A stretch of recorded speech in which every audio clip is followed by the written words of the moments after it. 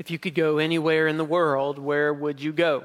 If time, if money, if there was no obstacle to you getting where you wanted to go, where would you go if you could go anywhere in the world? There was a teacher named Miss Amos, and she posed this question to her class, grade school aged children. She said, if you only had 1 hour to live, which is kind of a dark twist to put on it for little kids. She said, if you only had 1 hour left to live, you could go anywhere you wanted to go. Where would you go for that last hour? And in a split second, this boy, no hesitation, he shot his hand up.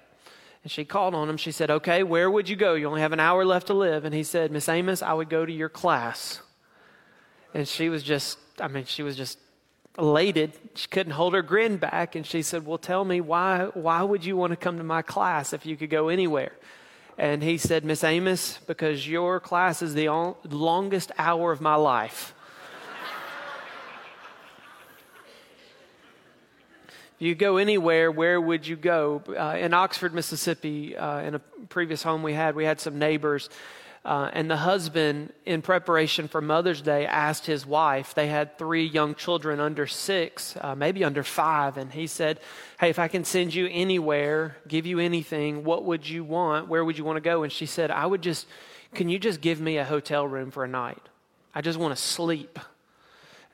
Did somebody just give me an amen from over here? Wow. And so he did. He and his kids, they got her this very posh boutique hotel, gave her a room for one night away, and she went at like 3 o'clock in the afternoon and apparently just slept all afternoon, slept all night, and then got up and came home the next morning. And I talked to Carly, and I was like, Carly, is that really something that you would want? And she was like, yes. And for the life of me, I can't figure out how it could be so enticing to want to pack up 3 kids and take them to a hotel room for one night. You can go anywhere. Why would you want to take your kids to a hotel room so I can stay home and sleep by myself there? I just don't get it. If you could go anywhere, where would you go? In Psalm chapter 39, today we're looking at verses 7 through 12. The psalmist is asking, almost in a rhetorical fashion, if I could go anywhere, where would I go? And specifically, what he's targeting in at is he's saying, if I could go anywhere to escape the presence of God, where would I go to escape the presence of God? And you might ask, well, why would you want to escape the presence of God? Well, the psalmist has just concluded in verses 1 through 6. He's talked about how God is, he's all-knowing. He knows everything. And because God knows everything, we have a tendency as sinful humans, we have a tendency to want to flee from him. Like rather than face God who knows everything, we just want to get away from him. We want to escape him. We want to pull back and pull away from God. And he asks, where can I go to get away from God?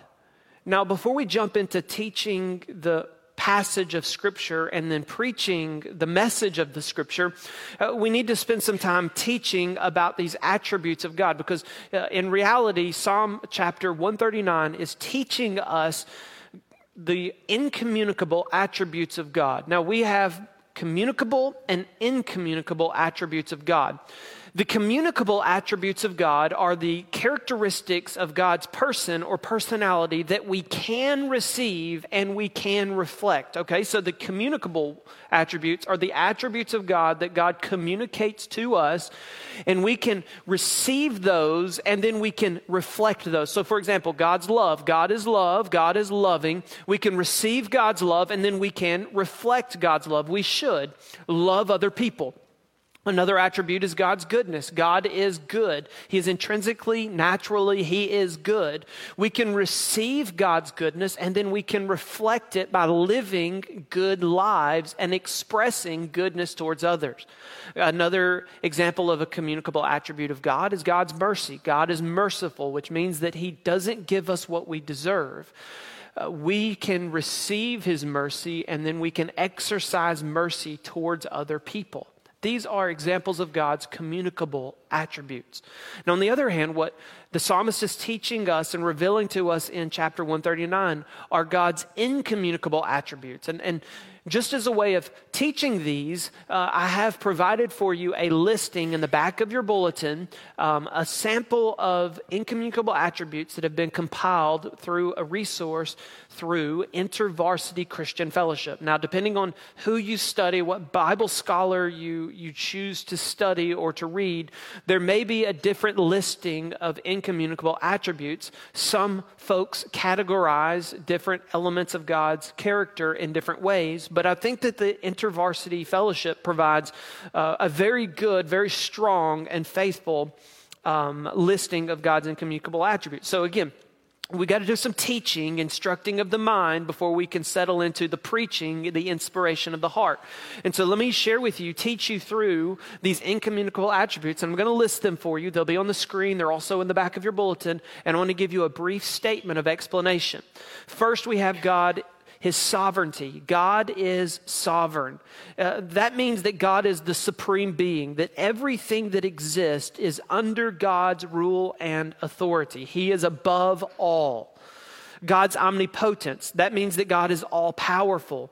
Not only is God all-powerful, He is the most powerful being in all of existence. As such, He's able to accomplish His will, though He's unwilling to do anything that would contradict His nature. So God is powerful enough to do anything, but He will not do anything that would contradict who He is. So the examples given, can God create a rock that's too heavy for Him to pick up? God is capable of creating an object that's too heavy for Him to pick up, but He will not do that because He would be doing something that would in fact contradict who He is as God, right? So He could, but He wouldn't. He's omniscient, which means that God's all-knowing. God knows everything of the past, everything of the present, and everything of the future. He knows everything that is actual, He knows everything that is possible, and He knows everything that is potential. He knows all things. We also ascribe and believe that God is omnipresent. This is going to be a focal point of today's message. That means that God is present in all places at all times. Now note, God is not in all things, but He is in all places. So God is not in this podium, but God is with us in this pulpit. God is not in the elements of this building, but God is with us in this sanctuary. God is in all places at all times, and that's called God's omnipresence. God is transcendent. That means that God, He transcends all creation, and He is, because He transcends, He's above and beyond the range of creation. He is unknowable outside of what He reveals of Himself. So we cannot know anything about God unless God reveals it to us. God is immanent. Now, this is another particular point in our message today. God's immanence speaks of God's activity in this world and in our daily lives. Because God transcends, the only way we can know Him is if He chooses to reveal Himself to us. And His immanence speaks of the fact that He cares for us, and He indeed chooses to let us know who He is, and then to invite us to invite Him or welcome Him in our lives through His guidance, His grace, and His love. And so God is above and beyond, but He's also present with His people. God's immutable. This speaks of God's completeness and His perfection. God is complete and He's perfect. He doesn't need to grow. He doesn't need to learn. He doesn't need to change because He's already completely God. God is infinite. God has no limit. He is unlimited. Our believing that God is infinite gives us faith that our lives have a larger purpose than the limited years on this earth. Finally, God is eternal. God is not confined to three-dimensional space or time. God never had a beginning. God never will have an end. And God is always, always. God is infinite. He is eternal. And this is who God is. These are God's incommunicable attributes. They are true about His person and His personality. And though we would like to have them, these are attributes and characteristics that we cannot receive or reflect because it's who God is. Now in the passage, we're jumping into the passage. In Psalm chapter 139, verses 7 through 12, the psalmist asks a question, and then we receive all the while a declaration. His question is, where will we go? If we want to escape God, if we want to pull back from God, just like Adam and Eve did, they tried to hide from God because of sin in their life, where would we even go? And then he lets us know throughout the passage, he lets us know what we're going to discover as a result of this question. So first, let's ask this, and I have 3 points under the first section. Where would we go? Where will we go to escape God? This is both physical and figurative language. In other words, he's offering a physical within this creation. Where could I literally go to get away from God? And he's also implying some figurative, what if this means not just the physical, but the spiritual dynamics. And so first, he provides for us in verse 8, the heights and the depths. In other words, where could I go in the highness of this creation, or where could I go in the lowness of this creation to get away from God? In verse 8 of Psalm 139, the psalmist writes, if I ascend to heaven, you're there. If I make my bed in Sheol, you are there. And so in other words, if I rise to the highest points of creation, if I rise up to the highest elevation in all of creation, could I get away from God there? No. What if I rise up spiritually into the heavens? Could I get away from God there? Well, obviously not. What if I descend? What if I go down to the pits of Sheol or into the pits of hell? Could I get away from God there? The answer is no. Now, he's not implying or suggesting that God's in hell. The definition of what hell is the absence of God. That's what hell is. Hell is the complete absence of God. And so the psalmist isn't suggesting or trying to make any matter-of-fact statement that says that if we go to hell, we're going to find God there, because that would then cancel out what hell is. What he's saying, though, is if I were to descend physically to the lowest place on earth, or if I were to go to hell as an effort to get away from God, could I get away from him? And the answer is no. You were there. So he concludes, it doesn't matter how high or how low. Then he argues, maybe if I go far or if I go fast. The second point that the psalmist brings up is, could I go furthest or fastest to get away from God? We look at verse 9, and the language of the psalmist is this: if I take the wings of the morning. Now, that's some antiquated phraseology that we may not be used to. This is a statement that most of us don't practice anymore. As a matter of fact, I've never heard anybody say, well, I'm just going to jump up on the wings of the morning and get away from here. What is he arguing? What is he saying? What statement is he making? He's talking about the wings of the morning dawn. As the sun comes up over the horizon, the wings of the rays of light as they cut across creation. That's the image that he's giving here. He's talking about the speed of light. If I were to go as fast as light travels, would that be fast enough to get away from God? And then he goes and he says, okay, if I can't go fast enough, maybe I can go far enough. We read on in verse 9, if I take up the wings of the morning, or if I dwell in the uttermost parts of the sea. Now, some of your translations won't say uttermost parts. Some of the English translations say the remote part or the remotest part. In other words, if I go to the furthest part on creation, the furthest place, the furthest location on creation, to where if I go even 1 inch further, I'm going to start getting closer than I am further away. If I go to that farthest place, is that far enough to get away from the presence of God? That's the question he's asking. Can I go high? Can I go low? Can I go fast? Can I go far? Where can I go to get away from God? And he says, if I can get away from God, neither going high nor low, nor far, nor fast, maybe I'm just going to settle with going into my darkness. We look at verse 11, and the psalmist writes these words. He says, if I say, surely the darkness shall cover me, and the light about me be night. In other words,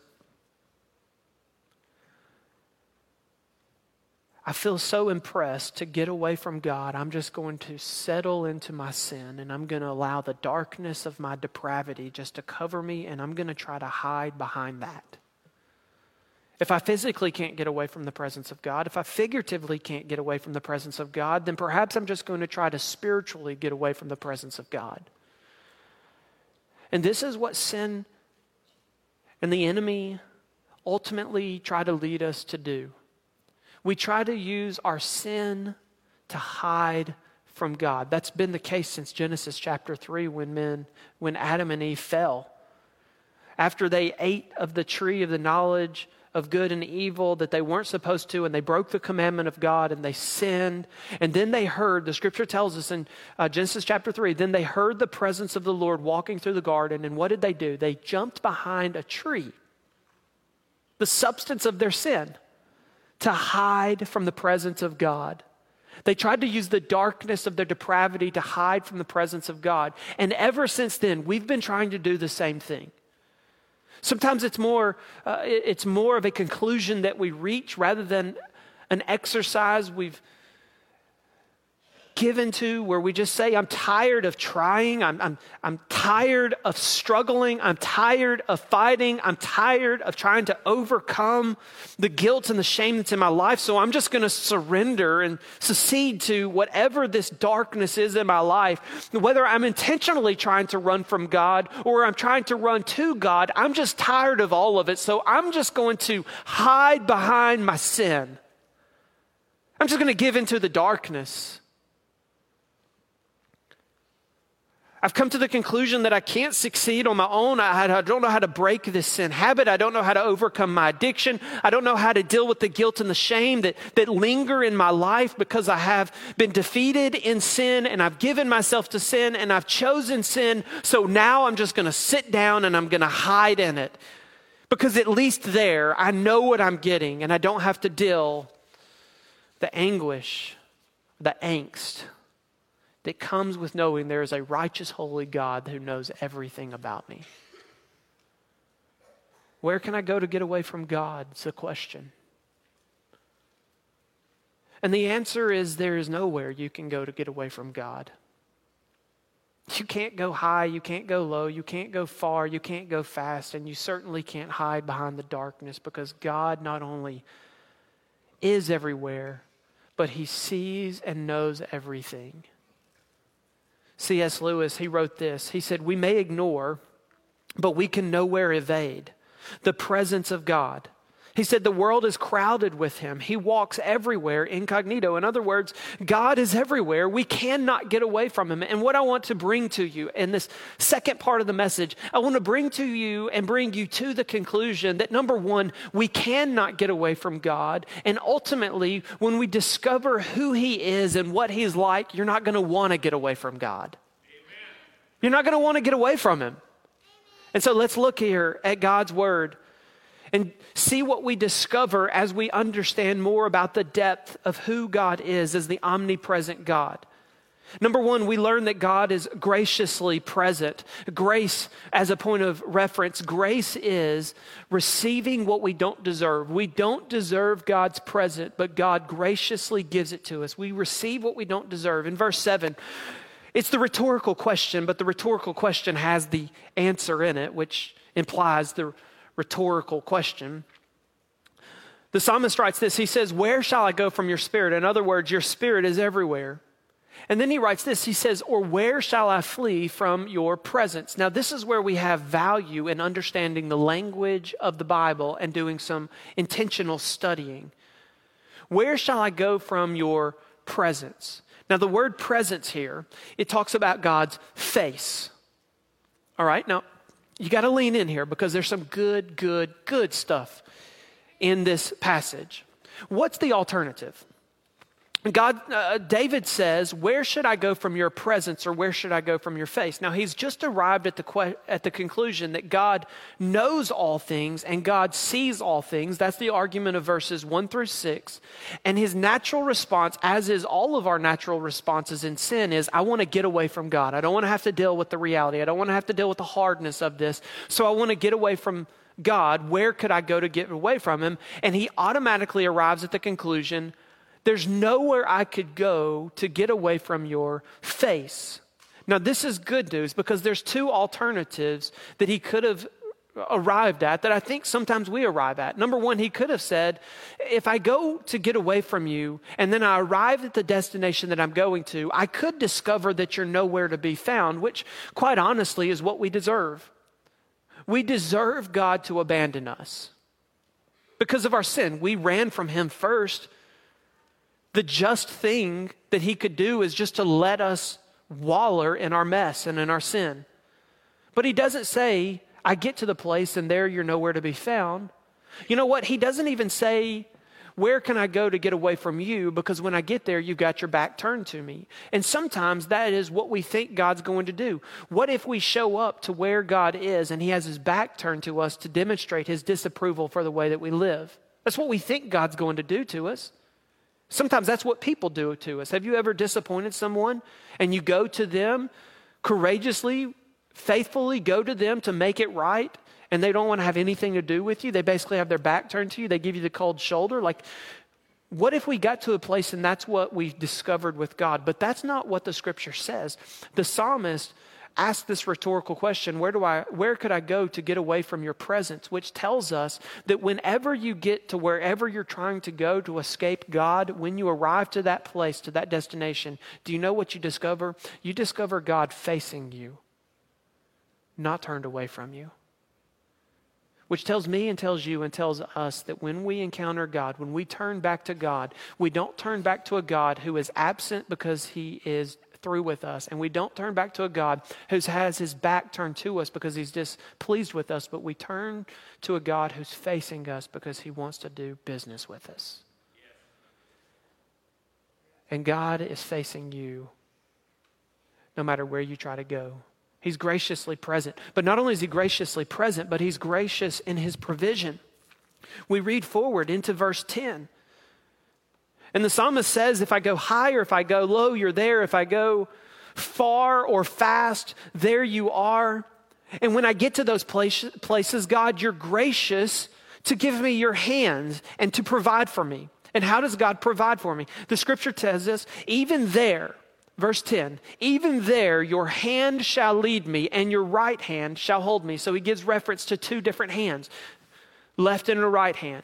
He specifies the action and activity of the right hand, which leads us to naturally conclude that the first hand he refers to is speaking of God's left hand. And so he says this, he says, with one hand you guide me, and with the other hand you hold me. And he gives us a picture. There's an image here. He gives us the image of someone, again, who has gone on the wings of the morning light to go as fast as you can to escape God, and who has gone to the most remote place, to a place that is confusing, to a place that is disorienting, to a place that is unfamiliar and unknown. And when you get there, there's a God who takes you with his right hand to hold you and uses his left hand to guide you. It's the image of someone who is caringly trying to guide you through life or through a situation or through a setting. And what they do is they take their right hand and they hold you close, and then they use their left hand so that you know where we're going. Holding you close with their right hand, holding you secure, holding you tight. Hey, come here with me. Let me show you the way. And all the while, he's not just telling you we're going somewhere, but God is leading you to that place so that you can know every step of the way.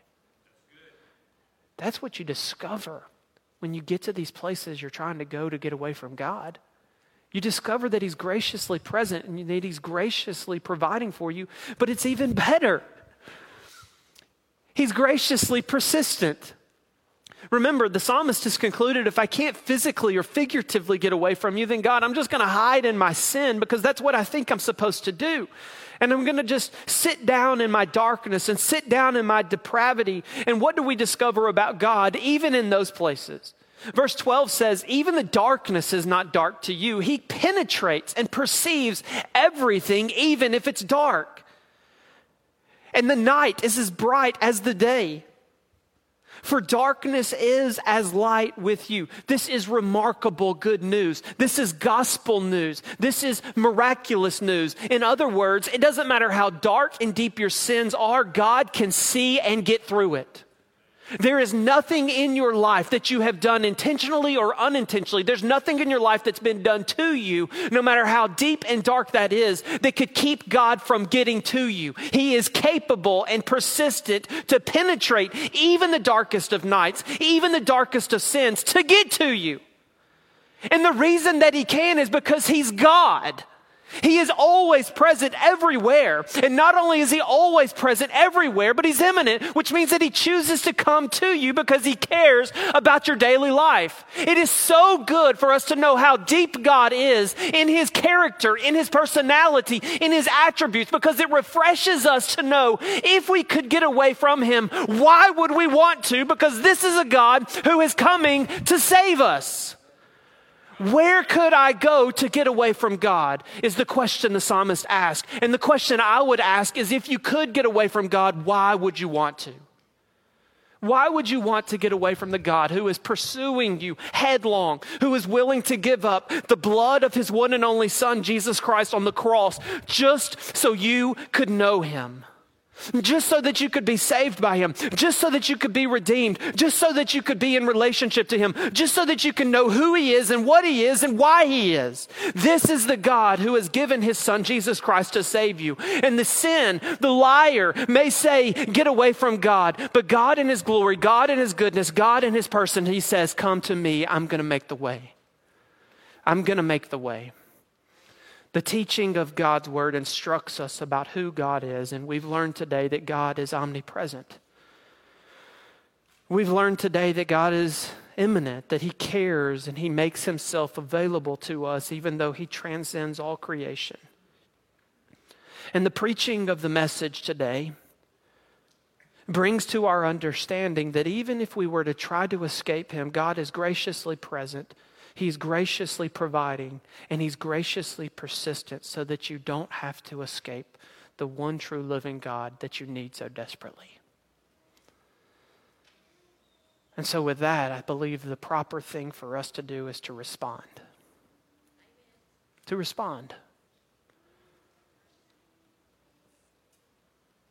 For the man, for the woman, for the teenager, for the child that is present here today who is physically or figuratively or spiritually trying to run away from God, I want to ask you, why would you run from God when God is the one you need?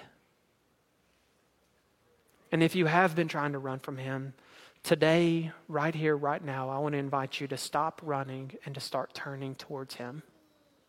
I want to invite you to not run any further, but to make the decision, to reach the conclusion, to say, God, you've convicted me.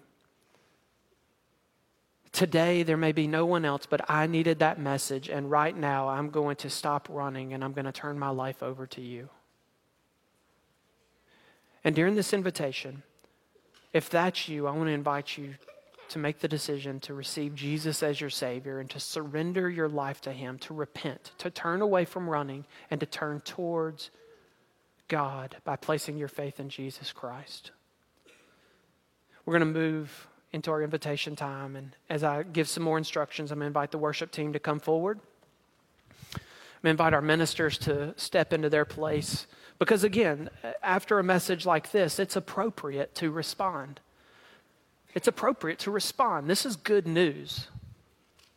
This is true news that we should respond to. And so if you're here, you can go ahead and get ready. We're about to move into the response time. You can close your Bibles and prepare your hearts because we're about to do business, and I'm inviting you to do business with the Lord. What's going to take place is I'm going to say a prayer for us in just a moment. I'm going to pray for you. I'm going to pray for us that we could respond as the Lord has led us. At the close of that prayer, the invitation will open, which means that we're going to start singing. There's going to be ministers here at the front. We're going to have men here. We're going to have men here. We're going to be standing at the end of the aisles. We want to receive you because we get this. We get that it's really easy to run from God, but it can be remarkably challenging to turn to him. Matter of fact, all of creation in the sinful world is arguing for you never to turn back to God. So we want to be with you to help you turn back to him. We want to walk with you and pray with you and encourage you. as you make the decision to turn to Him. So if you need to make a decision for Jesus, whether it be a decision for the first time to receive Jesus as your Savior, maybe you need to make a decision to join the church because you know you can't do this alone and you need someone, maybe an entire family to walk with you. So you want to join the church. I want you to come forward to join the church. Maybe you're just struggling with something and you just need somebody to pray over you. You know what I love about our church is that we have some of the most incredible prayer warriors in all of the kingdom right here among us. These people can pray heaven down. If you need someone to pray over you or pray with you, once you come forward during the invitation time and say, I'm just struggling, I need somebody to pray for me. Whatever the decision is, I want you to respond in obedience. We've done everything else to get you ready. The Lord has done everything that you need to turn to Him. Will you now turn back and respond? Would you stand where you are? I'm going to lead us in a word of prayer, and then our invitation will be open. We want you to step out, come forward and respond in the front, in the back, or in the balcony. Father, we pray for the invitation. Lord, the men and the women, the teenager, the child that is present here, that feels convicted that they need to respond. Maybe there's someone that's been running from you for years. Lord, they need to respond today. I pray, God, that you would fill them with the faith and the courage to obey. And Lord, that we would receive them and that we could celebrate together the things that you are doing. Lord, here's our prayer. Move us, make the way as you have and you will. We pray this now in the name of Jesus Christ. Amen. The invitation's open. How do you need to respond? We're ready.